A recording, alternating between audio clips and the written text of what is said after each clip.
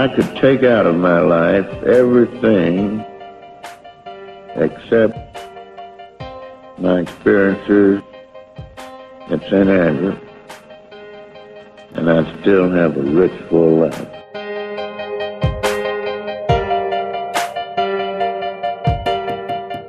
But the last tee shot I hit was more like it. That one in the playoff. Against Barton and Ray. That's right.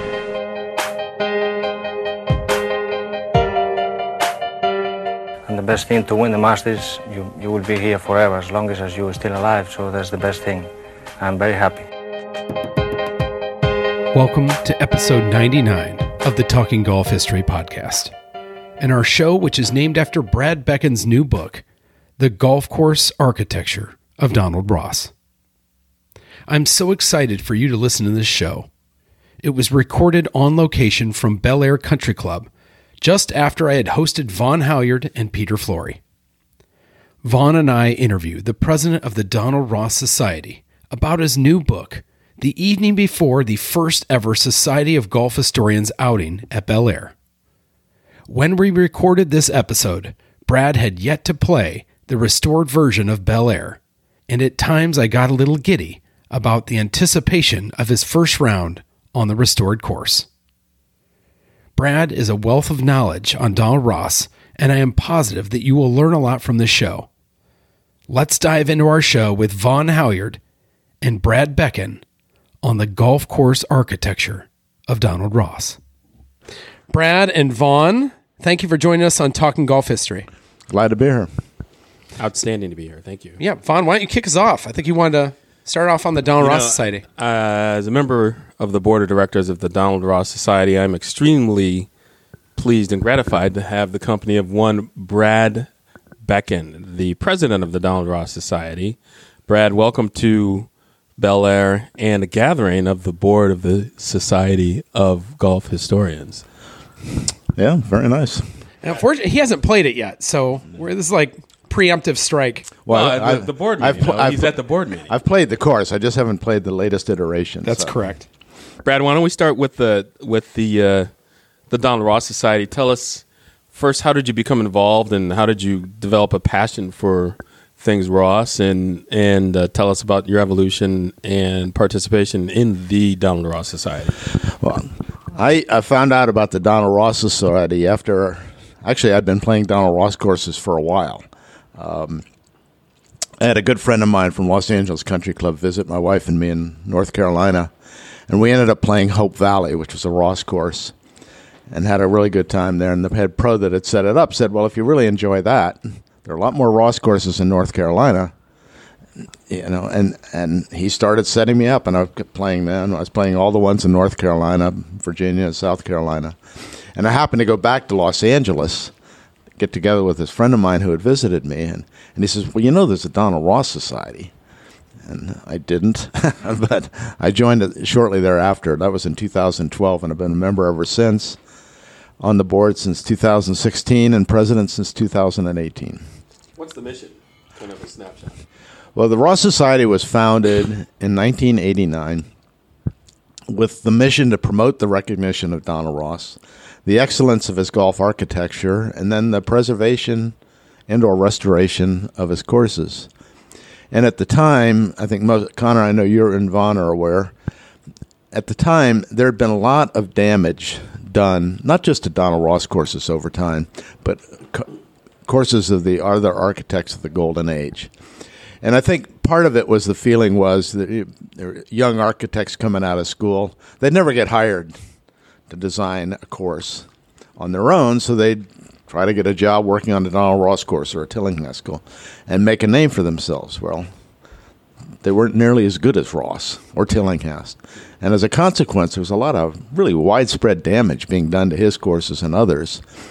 And in the 1980s, that all started to flip. There was an architect named Ron Pritchard. He was one of the first to really get involved with that, to take not just building new courses, but restoring old courses. I mean, there was a reason why they were so good and putting them back together. And that dovetailed with the foundation or the formation of the Donald Ross Society, because at the time, the people who actually started it were members of a course in West Hartford, a Ross course in West Hartford, Connecticut called Wampanoag. And they had hired an architect to come in and work on a course in the late 80s. And even though they had all of Ross's green and hole drawings, the guy made a complete mess of the course. And the members were very upset, and it led to we got to do something about it, and they formed the Donald Ross Society. Just like that. Just like that. Reactive, yeah. That was the start. And since then, one of the things that we do is everything we do, all the consulting work we do on restoration is for free. I mean, we've consulted on well over 125 courses, and it's all done for free by the Ross Society. Which is amazing. When you get involved in a project, for example, advising, consulting, conversing on projects such as Bel Air, what give us an example of either interaction or intervention? Well, in the case of Bel Air, one of the first things that happened, this was 4 or 5 years ago, I ended up meeting Hal Bodley, who was on the board, and Jim Salattery, the head pro, the superintendent. We all met at the Tufts Archives in Pinehurst, and they had all of Ross's drawings for both the West and the East courses. And that was really the genesis of the project. What are we going to do here? How faithful. They had already hired Jason Straka at that point, and the debate almost from the beginning was how faithful were you going to be to Ross's work. And there was I think fair to say, some difference of opinion among the board here and the superintendent. But I think at the end of the day, they ended up really embracing what Ross did. And, I agree. It's, as a president of the Ross Society and what we stand for, that's very gratifying. Does it ever go the other way? Yes, we do lose. As a society, do you kind of take that personally, or do you we lost this one? Do you, or you just wait to fight another day for the next restoration of the course and hope it comes back to you 5 years later? We try not to blow up things. Yeah. We try to. There's some aspect of that earlier in our career where some of the meetings got fairly controversial. But I know, speaking personally, we try to get away from that, and as you say, hope to have another shot at that course. But I can think of one that I was involved in where they were, I guess there was to some extent a success because they were really going to blow up the course and turn it into Nicholas, or maybe not Nicholas, I forget who it was, but and it wasn't because of Nicholas's fault, but and we ended up, I think, helping to at least preserve some of the vestiges of Ross in that course. But yeah, we lose every once in a while. We lose, not often. We lose, but Connor, you were quite involved here. Why don't you? We're sort of focused on the Bel Air experience. Which is, again, had turned out spectacularly. Yeah, I wasn't involved in the early stages. I kind of came in. I don't know when. I don't know how early I got involved. Jason and Fry Straka had already done it. I wasn't with the team that went to the Tufts Archives. I got involved. Kind of late in the game, just looking at the drawings, and I happen to have a original map of Donald Ross's. They used to be the number 1 and number 2 course. Now it's the East and the West, and just started looking at the drawings and comparing what we were doing here at Bel Air versus what the drawings said. Let me jump in. Why don't you come back and give us a little bit of a background of Bel Air, its history, and its origination. Yeah, I don't want. Let's not. We won't do too deep of a dive because we're going to cover that on the next episode. Yeah. But yeah, I say this without trying to be facetious, but and I've probably said this online enough, but Bel Air, in my opinion, has the best history regarding a golf course or golf club in the state of Florida. And I think it's probably the closest competition is probably Seminole, but I would debate our history as, first of all, it's the oldest course in Florida, 125-year anniversary this year, founded in 1897. It's gone through some amazing iterations from a design standpoint, from a 6-hole course with seashells for greens, which I believe was designed by Gillespie, who designed the first ever golf course in Florida in his home in Sarasota. I think in like 1887 or something like that.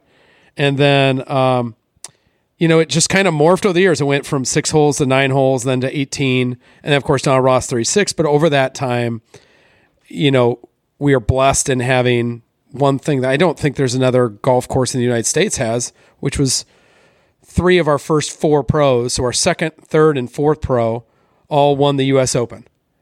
So we had Laurie Ochterlony, we had Alex Smith, who won 2 U.S. Opens, and Billy Burke. And so while I don't have any photos of them with the U.S. Open trophy at Bel Air, I'd like to think that it visited at least 3 times.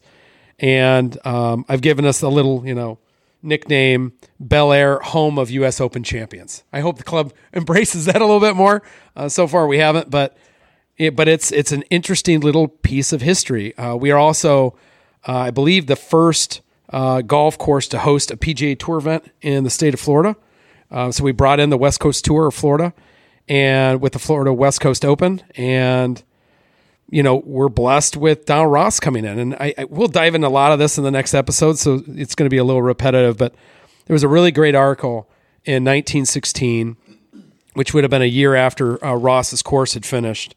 And it was referring to the number 1 course, which is our West course now, that had a very similar look and similar feel and similar playability as what we have out here today. And it was called, it's an AP AP news article, and it said to be one of the top half dozen golf courses in the United States. And so I'm not saying we're top half dozen, but you know how much I travel.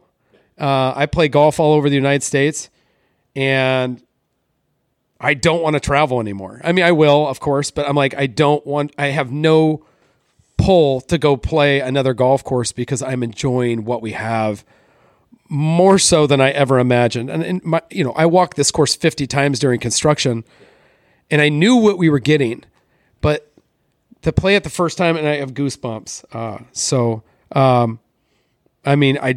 I thank our lucky stars that our board and our committee folks and the Donald Ross Society and Fry Straka, committed, fully committed. And yes, we've had some battles, and yes, we'll have future battles, I'm sure, on the direction of this golf course, but I'm telling you, we got it right. If we can preserve what we have now, I'll be the happiest man from a golfing standpoint, for the rest of my years. That's how strongly I feel about it. Well, you mentioned that your history is so interesting here, maybe with the one exception of Seminole. The other thing you share with Seminole is the elevation changes here. Yeah. You just don't see that in Florida. Like you have it at Seminole and you have it here, and it's very dramatic. And the other thing that I would add that I think really distinguishes Bel Air is Ross came here in 1915 and laid out both courses. And his work was evolving over time, and his busiest decade was in the 1920s. He designed more courses in the 1920s than they did the other decades that he worked. And he came back here in 1924, and he made dramatic changes to the design. His design was evolving, and so you have sort of the combination of what he was doing in the teens, and then he comes back here in the 1920s and makes changes to the course. He was getting better. That's when he did some of his finest greens. These greens, I can't. You haven't played them. It's just so hard to I just want to talk to you about them, and we haven't gotten there yet. So you're gonna love it. Let's go before we tail end on the Donald Ross Society. Can anybody join the Donald Ross Society? You have to be a Donald Ross. You have to be a member of Donald Ross course, or no, you don't have to be a member. You just have to have an interest. It's $100 a year. And you can go online at www.rosssociety.org and you can join. As I said, we do a lot to promote the preservation and restoration of his courses. We have events for our members, give them a chance to see Ross courses in other parts of the country they might not otherwise have a chance to visit. A lot of times they're private. And we have these events to help expose them to Ross's work in other parts of the country. So if you're into golf course architecture, it's $100. I hope everybody that's listening to the show can, afford $100. And I think if you can and you're interested in golf course architecture, I think there's a real value, specifically for those folks that are younger that really want to dive into golf course architecture. You know, the Donald Ross Society was really the first of its kind for a society to like really gravitate around one golf course architect and sing the gospel of his work and help restore it and really keep that history alive. Yeah, a dead architect. But still, I mean, it's, you know, all the societies kind of fell after it. And I think I think they would all give proper homage to how the Donald Ross Society set up, you know, their future too. Because I think everybody's taken a look at how well you've done and tried to grow that with the other architects. So I think it's been beneficial beyond Donald Ross because there's a Walter Travis Society and a Seth Rayner Society. And I just think a Tillinghast Society. And I think all of those kind of efforts come back to what you guys have done. And I think that's as remarkable as anything. Well, I think you're right, and it is gratifying. I mean, we actually collaborate with some of the other societies. We had a joint event with the Stanley Thompson Society in Canada last fall. So, yeah, Stanley Thompson was a Canadian architect and a contemporary of Ross's. So you've played over 370 Donald Ross courses. Yeah. And how many are out there that we know of? I know that number's always changing, so we're not holding you to a number, but around. I think the current number is right around 3 that still exists is right around 370, 375 as we were talking earlier. Because of the digitization of so much old media that we're finding amateur historians at various courses are researching that his or her course's history and finding out Ross was actually involved there. As I mentioned, one of the most notable courses we added this year was Westchester Country Club because Ross was brought in and did, particularly on the West Course, very significant changes in 1925 and 26 to a course that Walter Travis had laid out about 4 or 5 years before. And it was previously unknown to be, wow. I was playing there last June, and I talked to a bunch of the members, and they had no idea. No, we have 2 Walter Travis courses. Crazy. I mean, that's pretty cool, though, right? Yeah. That it's there's still discoveries to be had in the golf history of Donald Ross. I played a course up near Montreal in June. Again, they found because of the digitization of media, they found this publications of something called Canadian Golfer, and Ross had been there from, I think, 1917 through 1921 at various times doing work on the course. That's unbelievable. And so all of this history or personal history you have playing Donald Ross and being part of the society, is that what necessitated the book? So you wrote a book that just came out this year through Classics of Golf, am I right? How they order it. And it's called The Golf Course Architecture of Donald Ross. Yep. And is that, like, where did you come up with the idea? Why did this book need to be written from your standpoint? Well, to some extent, the idea of it goes back to when I first started playing those courses, because when I first started, I'd tell someone, I'm playing Ross courses. And then people I was playing with, most of the cases, we didn't know each other. I was a single, just getting paired up. And people would always say things to me like, Ross always did this. Yeah. Or Ross never did that. And I didn't know any better. I kind of accepted it as fact. But over time, the more I played, and then I started looking at his drawings and studying his work, most of what I heard was just flat out wrong. In fact, you should almost never use always you should never. Almost never use I like that. Always or never when you talk about Ross's work. He did not use template holes like, say, a Seth Rayner. Mm-hmm. And he was a firm believer. Or even Tillinghast. I mean, we just got into Tillinghast template holes. And Ross very much believed that if he was given a piece of property, that he had to walk that property, route that course, and make it fit the property at hand. As we were talking before, he didn't have the luxury of having a bulldozer where he could move mountains of dirt. He had to make the course work on that particular piece of property. And he didn't use template holes, so as a consequence, he kind of did a little of everything at one point or another. I mean, there's some characteristics of his work that, was applicable from course to course, but he would do just about anything to make the thing work.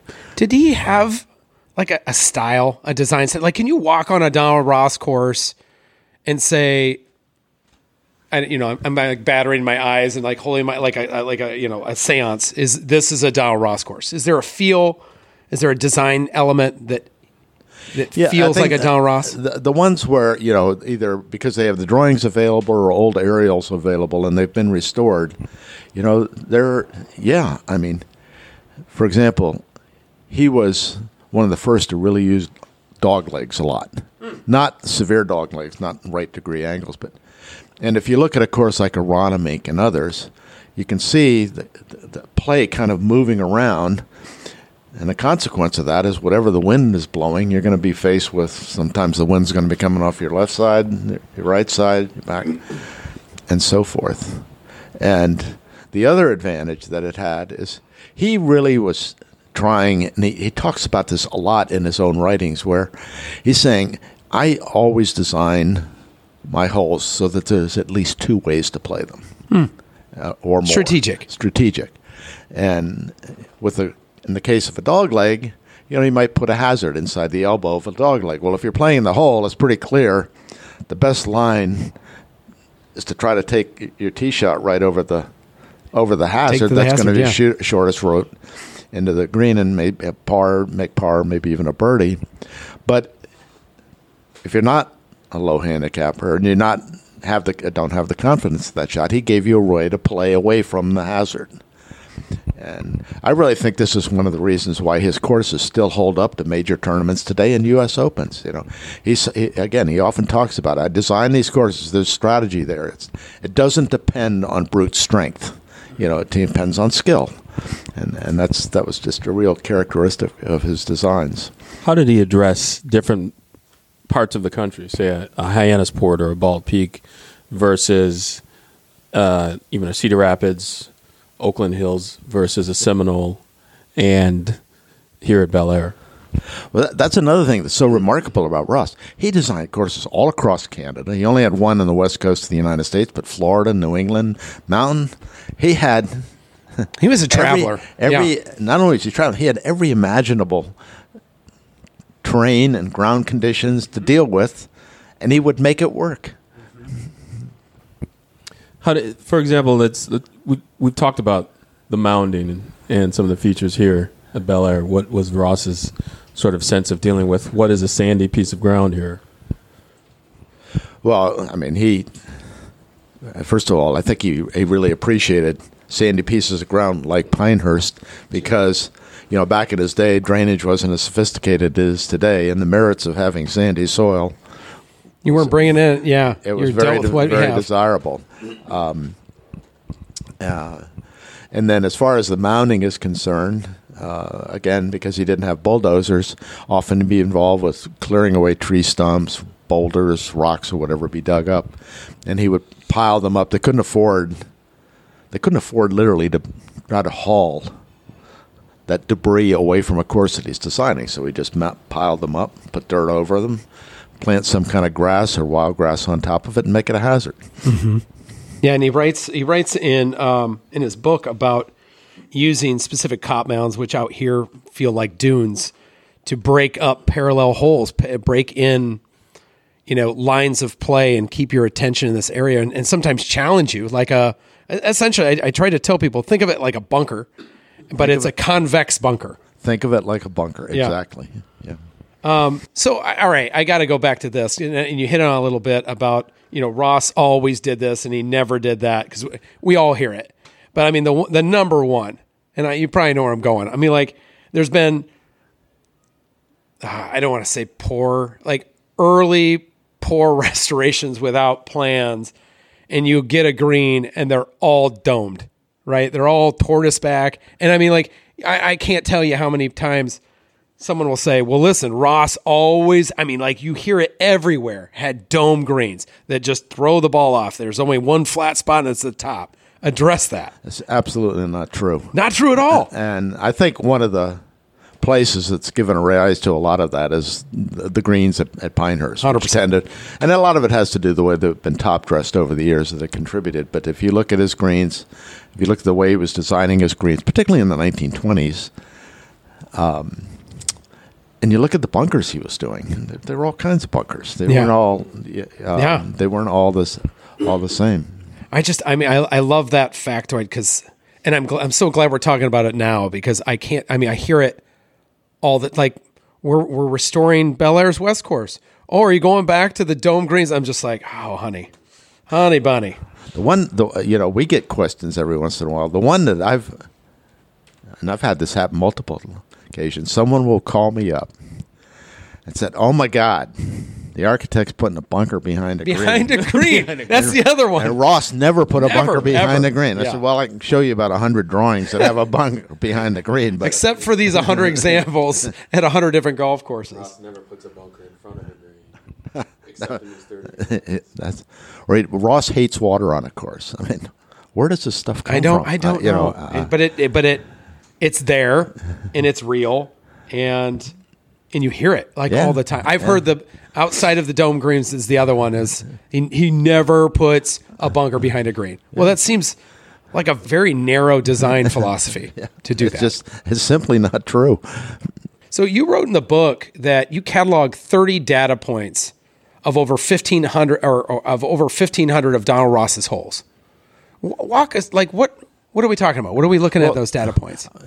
It was a lot of it had to do with dog leg versus straight holes, carry distance, the way it was bunkered, and I was really not trying to reduce his work to some sort of statistical were you looking analysis. for like tendencies? Tendencies. And That's all I was what do trying you to do. find there? Well, it was like on the dog legs. I mean, about 2/3 of his holes have dog legs. I mean, if you take out the part threes, which by necessity are straight, about 2/3 of his hole have some kind of dog leg. How about length? Like when he's designing his courses in his prime, talk a little bit about the length of those golf courses. I mean, he's not designing 7,000-yard behemoths. No, and he says in his book, he says a golf course of something like 63 or 6,400 yards is very desirable, And he, in his book also, he talks about, this is in the 1920s, he's starting to get pressure from clubs that he is designing courses for to lengthen them. And that even back in the 1920s, that somehow if you could make your course longer, it would be harder and better. And he was saying, no, you don't. It's not necessary. And for a guy who was as economy-minded as he was, why would you do that? It's the same way. That's another thing I really appreciate about Ross is when you look at the way he was adding strategy to his course, it wasn't that expensive to do. Sure. And that again, because he's using the land. He's not using bringing in the a land, dozer. He's putting in a bunker or a mound or whatever to add strategy to the course, and it's not going to cost a fortune to do it. And the other fun little factoid, I had just confirmed it with you before, but I was asking about the unique nature of Bel Air's East Course, and how is that historical from a Donald Ross design as far as length?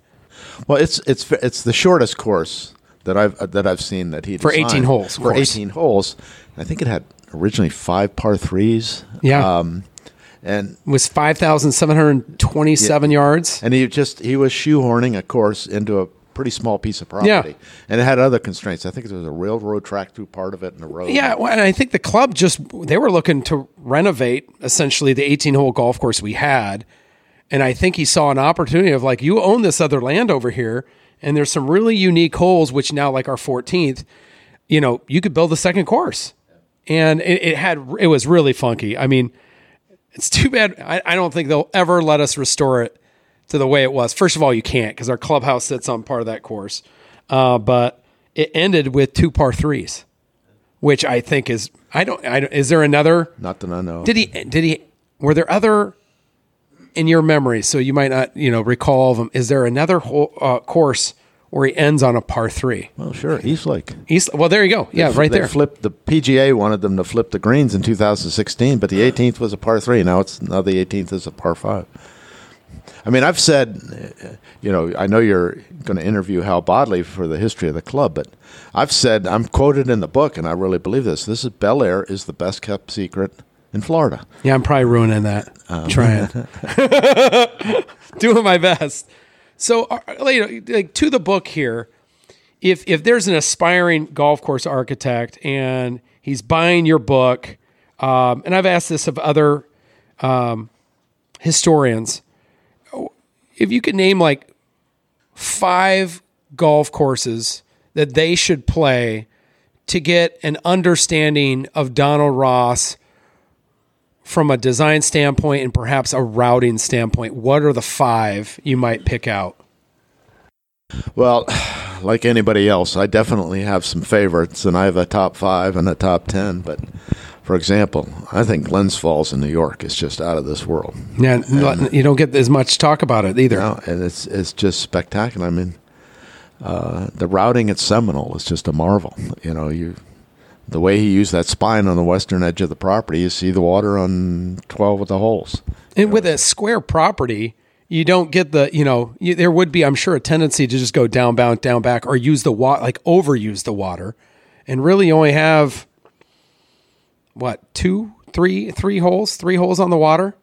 Yeah. The green, I mean, if you don't count the tee box, and then you call the 17th, and then you go to the 18th. The 13th green, and then you've got 17 and 18. Yeah. And for the most of the course, I think a lot of people who haven't played Seminole may not appreciate this. Outside of being on that green or that tee box, 14 tee box, right? Or being on top of the ridge on the other side of the course, you do not see the ocean. It is basically, there's a big burn on that side for an oceanside course where you just don't see the water. You feel the wind, but you don't see the water. Essex County in Manchester by the Sea. It's just a spectacular That's golf my favorite course. Ross. And I think that's definitely worth playing. Then another course that I think doesn't get the attention it deserves, it's also in the Boston area, is Charles River.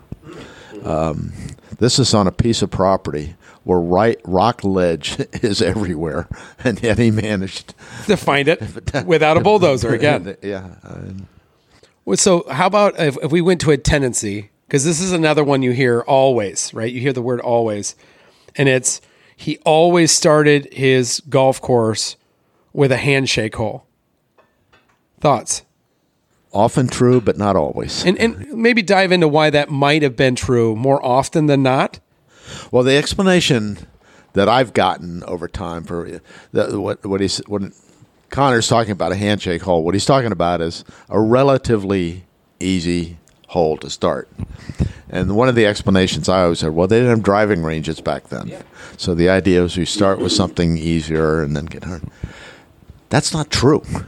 I mean, I've got, if you look at a lot of his routings, I mean, I've found of the ones that I've got, it's like 60 or 70 practice fields, driving ranges. Yeah, we had it. We're sitting on our original one right now in the clubhouse.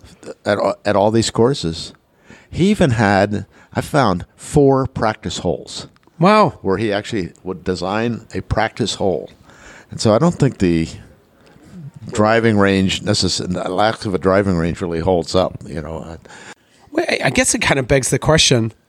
I don't know if we know an answer here, but was he one of the first golf course architects in the United States to build practice ranges as part of the golf course? You don't see it with a lot of them. Maniac Hill at Pinehurst, I think, is the first one I found. There's the second oldest is Detroit Golf Club, where they had a 80, 90-yard practice. Well, in our 14 design 15 golf course, we had it. We're sitting on it right now. And I thought that actually took me aback because I did not think in 1915 that we'd have practice fields, and yet here we are. Pretty amazing. So, another thing that he's really known for is his beautiful bunkering. What did he have any tendency when it came to bunkers? I think there's a conception that he did. Well, there is one tendency that's pretty universal. If you look at every drawing that I've been able to find, and all the bunkers, 95 to 96% of them call for a depth of 4 or 4.5 feet. That's interesting. Okay, there had a few where it was 5 feet, 5.5 feet, and a few that were 3.5 feet. But really, 4.5 feet. You don't say always or never, but 95 or 96%. That's interesting. It's a pretty high percentage. I didn't know that. And that's one thing. When I go to these courses, and this bunker is about 4 inches deep. I don't think Ross designed it this way. Right. What about holes without bunkers? How many? Are there a lot of them? Are there a few of them? Not a lot, but he did that. Yeah. There's holes. I can think of courses that I played, like there's a par 5 at Roaring Gap. I mean, the terrain is so severe. Is that the key point? Can you deduct anything from his design to where he felt like maybe he didn't need a bunker? Is it because of the terrain that he said it's hard enough the way it was? Yeah, I mean, interesting. I mean, there's even one of my favorite Ross courses called, it's easily my favorite 9-hole Ross course is called Whitensville in Massachusetts, and their 9th hole has really severe terrain. Mm-hmm. And Ross, and one part of the course, it's sloped pretty steep from left to right, and then there's water all along the right side. So he actually put in a grass hollow. Oh, cool. Along there, so to try to catch balls that might otherwise bound into the water. See, he could be nice. And you hadn't even necessarily made a mistake. I mean, you hit it to the fairway, but... That's pretty cool. You wrote in the book about, it was a term that I wasn't familiar with, a bounce bunker. What is a bounce bunker? This is something he used with reasonable frequency. It was a bunker that was 10, 15 to 30 yards short of the green. And at the time, a lot of courses weren't being watered the way they are today. They were tended to be hard, particularly in the summertime. And the way you would play it, you'd hit your ball over the bunker, and it would land and then roll onto the green. That was a way to play the hole. Some people have told me, though, he did it to make it as a ruse, to fool the player into thinking the bunker was right behind. I mean, the green was right behind the bunker. And I'm saying, that didn't make much sense to me, because once you've played the course once, you know. Although, if you think about it, it does work in the regard if you're the member and you're bringing people out for a match. We have those bunkers out here that are 30, 40 yards short of the green, but the way they're stacked, it looks like it's a greenside bunker. There's a great one on number 3, and I think I put it in there today. I know I'm supposed to miss it, but just hit a really poor shot. To be fair, I duck hooked the ball before it. Yeah, so I think I had like 200 yards into a hole I should have had 100. But I find that to be, I'm a good host, so I tell people that's not really in play unless you hit a bad shot. But you told Peter about 12, and he's still. Yeah, well, Peter played well enough. He doesn't need any help. Flory, he's fine. He's fine. So if you look through your history of all these courses, 370 and counting, let's do this, if you can. Favorite par 3, favorite par 4, favorite par 5. It's okay if they're all Bel Air.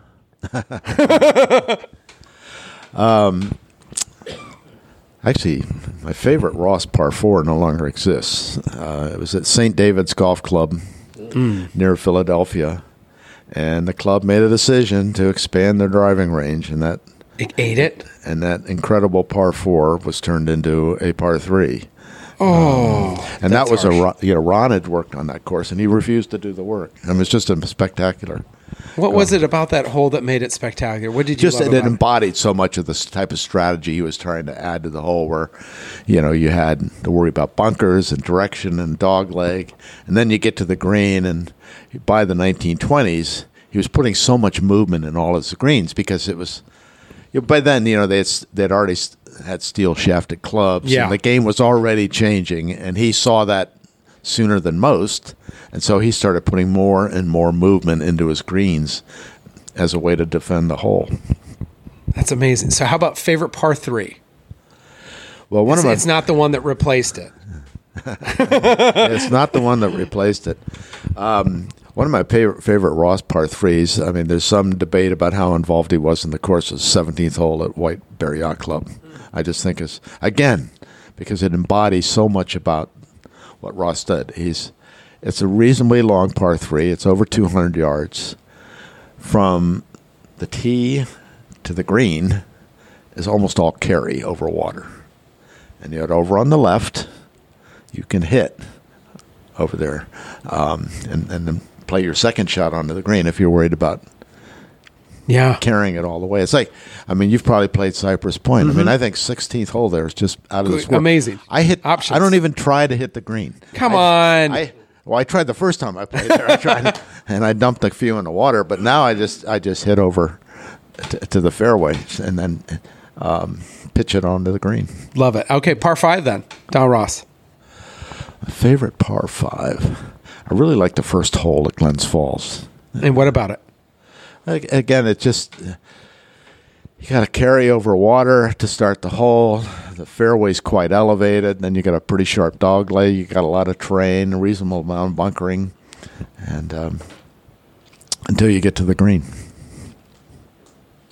Let's go through this in your book, because I just think this will be interesting. You rate your top 18 golf holes for Donald Ross, and I'll read them off to you so you don't have to look at it. And so what you did here is you went hole by hole. So if it has to be the first hole to be number 1, and it has to be the second hole of a golf course to be number 2, and you didn't repeat any, correct? I didn't repeat any that Mike Fay had used when he did his book, Golf as It Is Meant to Be Played. And so it was from same idea. Same idea. And it had to end up with a reasonable mix of 3, 4s, and 5s. Yeah. And you come 72. Up with 72. So you have Charles River as number 1. Yeah. Spectacular opening hole. Tell me, what was that like? It's just a great hole. I mean, first of all, I love the course, but relatively high tee. You hit downhill. You've got a lake near the landing spot on the right. You've got rock ledge. And then you start going back up the hill to the green, and you've got a severe green and bunkers you have to worry about. Just a great hole. And not an easy opening hole. And we won't do them all. I'll just skip around a little bit, because if we do, we could probably do 18 on a whole podcast. You have the 4th at Hyannisport Club. Yeah, I absolutely I Is that over the waterway? I'm trying to remember number 4. Well, as we've talked before, one of my favorite things about a favorite type of Ross hole is where it's not just a dog leg necessarily, but where you have a choice. There's a dog leg of how much do you want to cut off. And that's one of the best examples of a hole he ever did, where you can. There's a lot of options on that hole. The tees are not square to the hole at all. There's tees like this, and then the hole runs, in the wind, almost perpendicular to the tee. And how far do you want to hit it? I mean, how much do you want to try by? I think it's the best hole. That's some of my favorite Ross holes fall into that category. And here's one that I think everyone's could have seen by now, the 5th at East Lake. What do you like about the 5th? It's a par 5. Yeah, it's been a while since I've played there, so I don't, I played there a couple of times, but I don't remember. I can't really speak to it too specifically. No, that's all right. That's all right. You have one on here that I really love too, and I played this, the 9th at Minikata. Is a really cool hole. It is another just an outstanding golf course where you've got terrain, you've got elevation change, you've got bunkers, you got the whole gamut. You have to pay. I mean, this is Ross. He wants you to think. This is part of the strategy in the hole. You got to pay attention to what you're doing. Well, let me ask you that on the strategy. Is there anything you can deduct? Like if you see something, if you look out at a hole and you see a bunker in a certain spot, is he trying to communicate with you? Is he telling you, I want you to aim at this spot, like it's going to be helpful for you to be close to this bunker, but not in it? Is that, you get what I'm asking? Yeah, I think it's more though where he's saying, look, you can see it. He doesn't hide his bunkers. Yeah. Okay. You can see it. It's your job to miss it. Yeah. I mean, I think of number 3. So 3 might be my favorite hole out here at Bel Air. And I love it not because it's easy. As a matter of fact, I think that I put that on Twitter. I said that the older I get, the more I'm enthralled with holes that challenge me versus ones that allow me to score.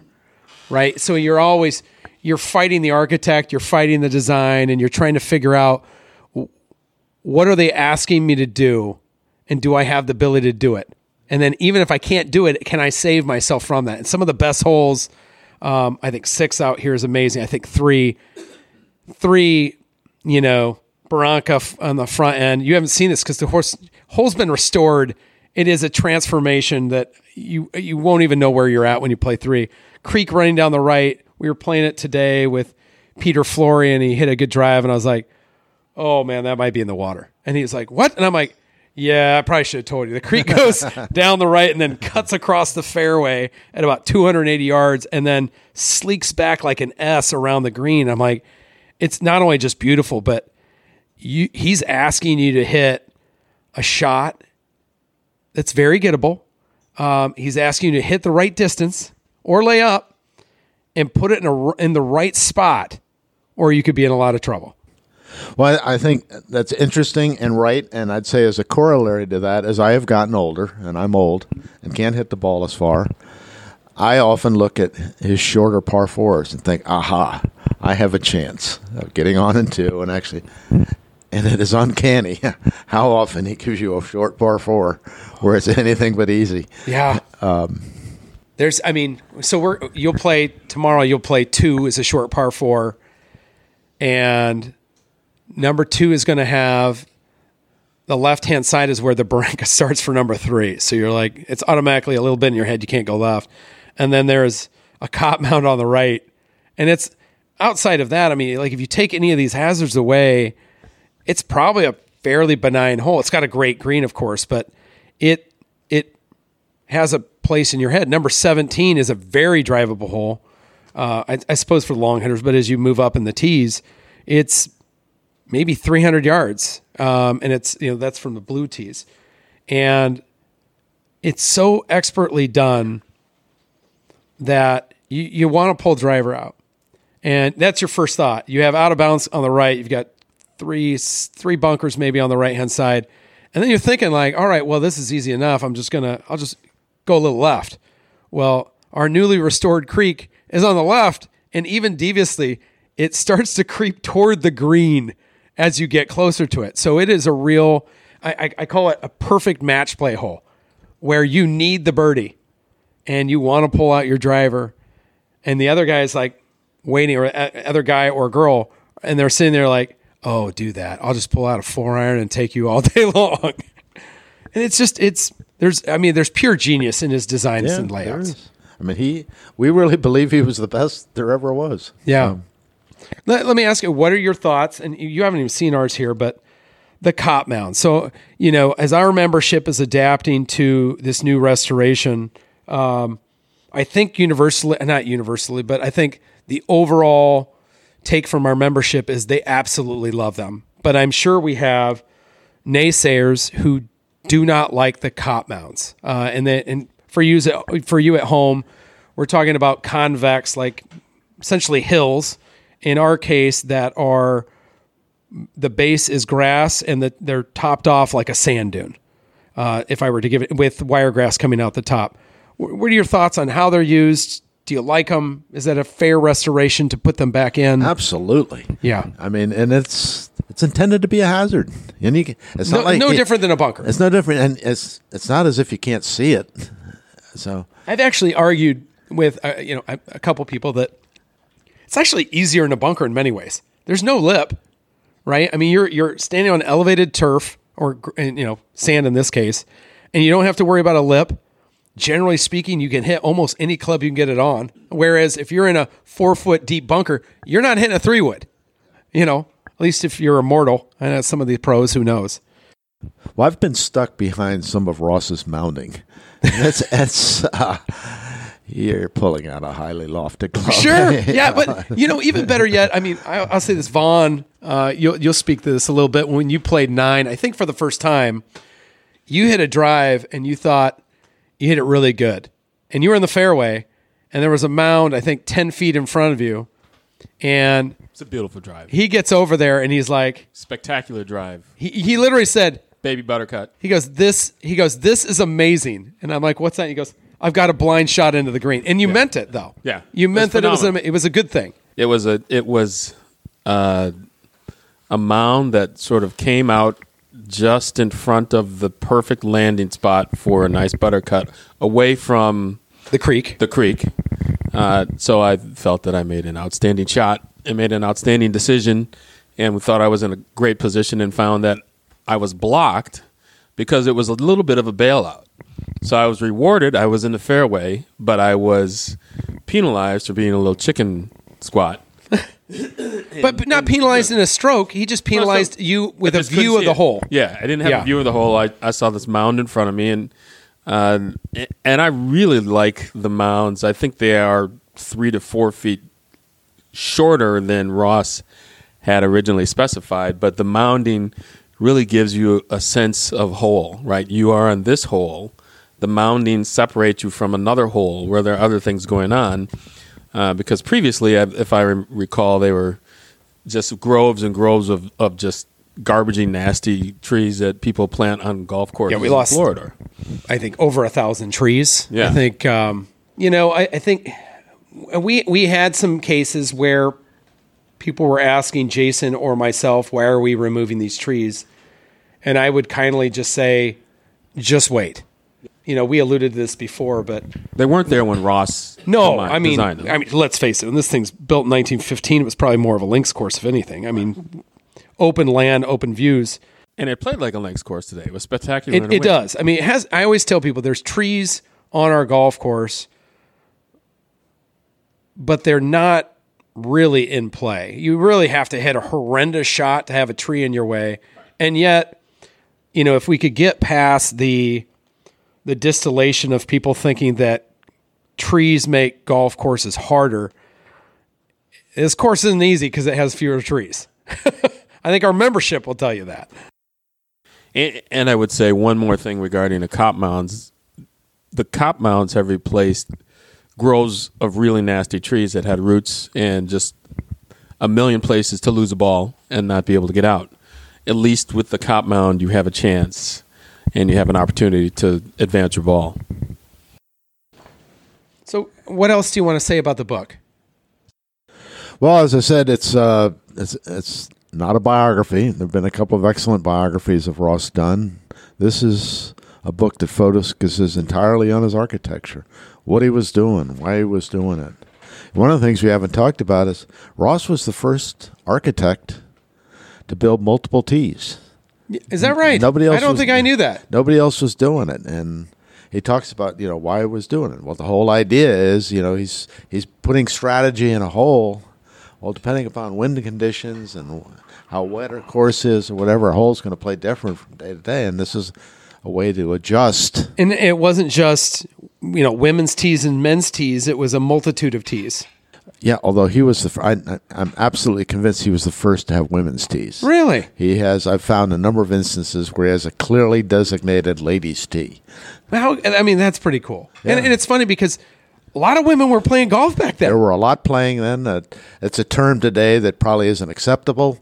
It's a forward tee now. Forward tee, sure. But he had multiple tees, 2, 3 tees, and some of his tee boxes again were very large. To take it, and also I like the way he doesn't always have them square to the hole. Oh no, he does not.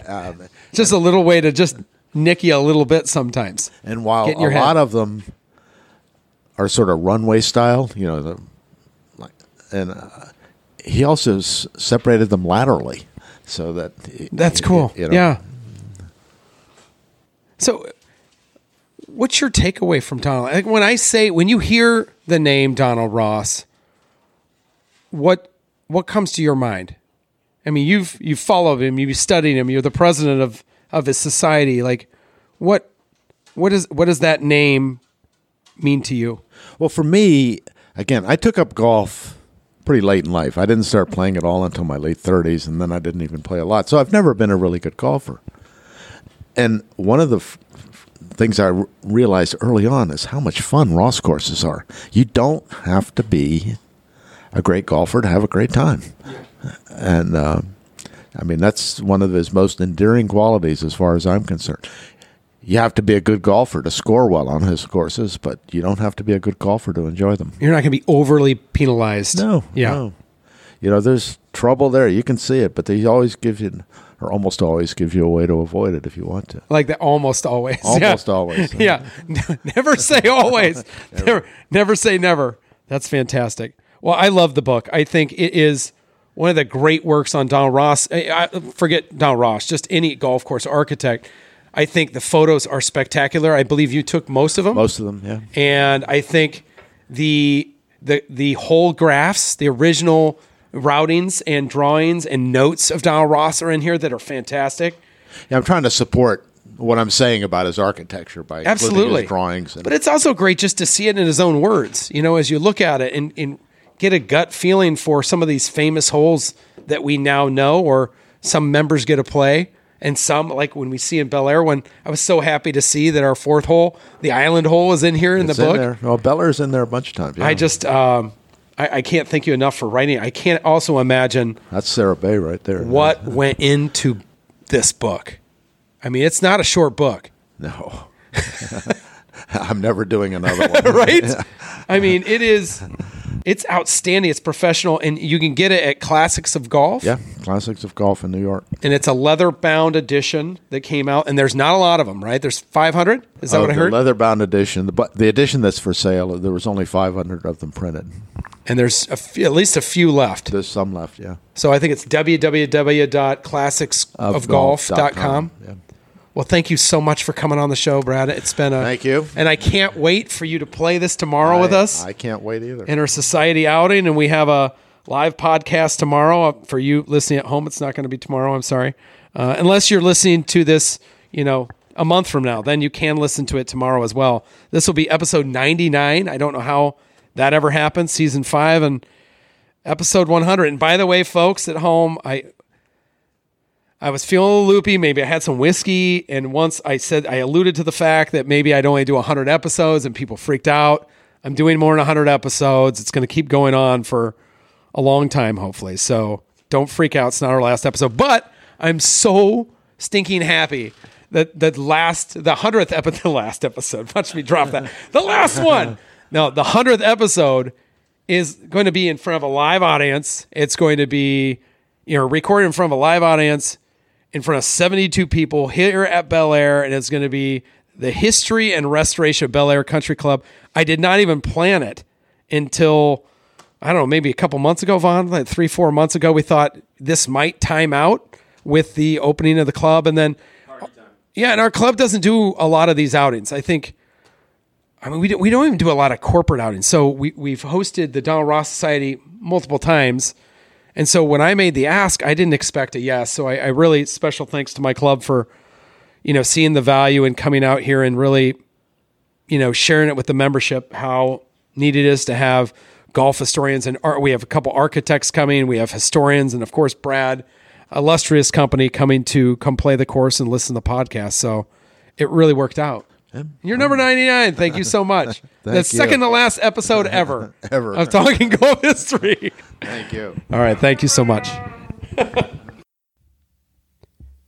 I hope you enjoyed the podcast as much as I did. Vaughn's mic malfunctioned about halfway through the show, so his audio may sound a little staticky because I had to capture his audio through Brad's mic. I would love to hear your thoughts on this show and what you might have learned from it. If you are on Twitter, let me know at @shistorians.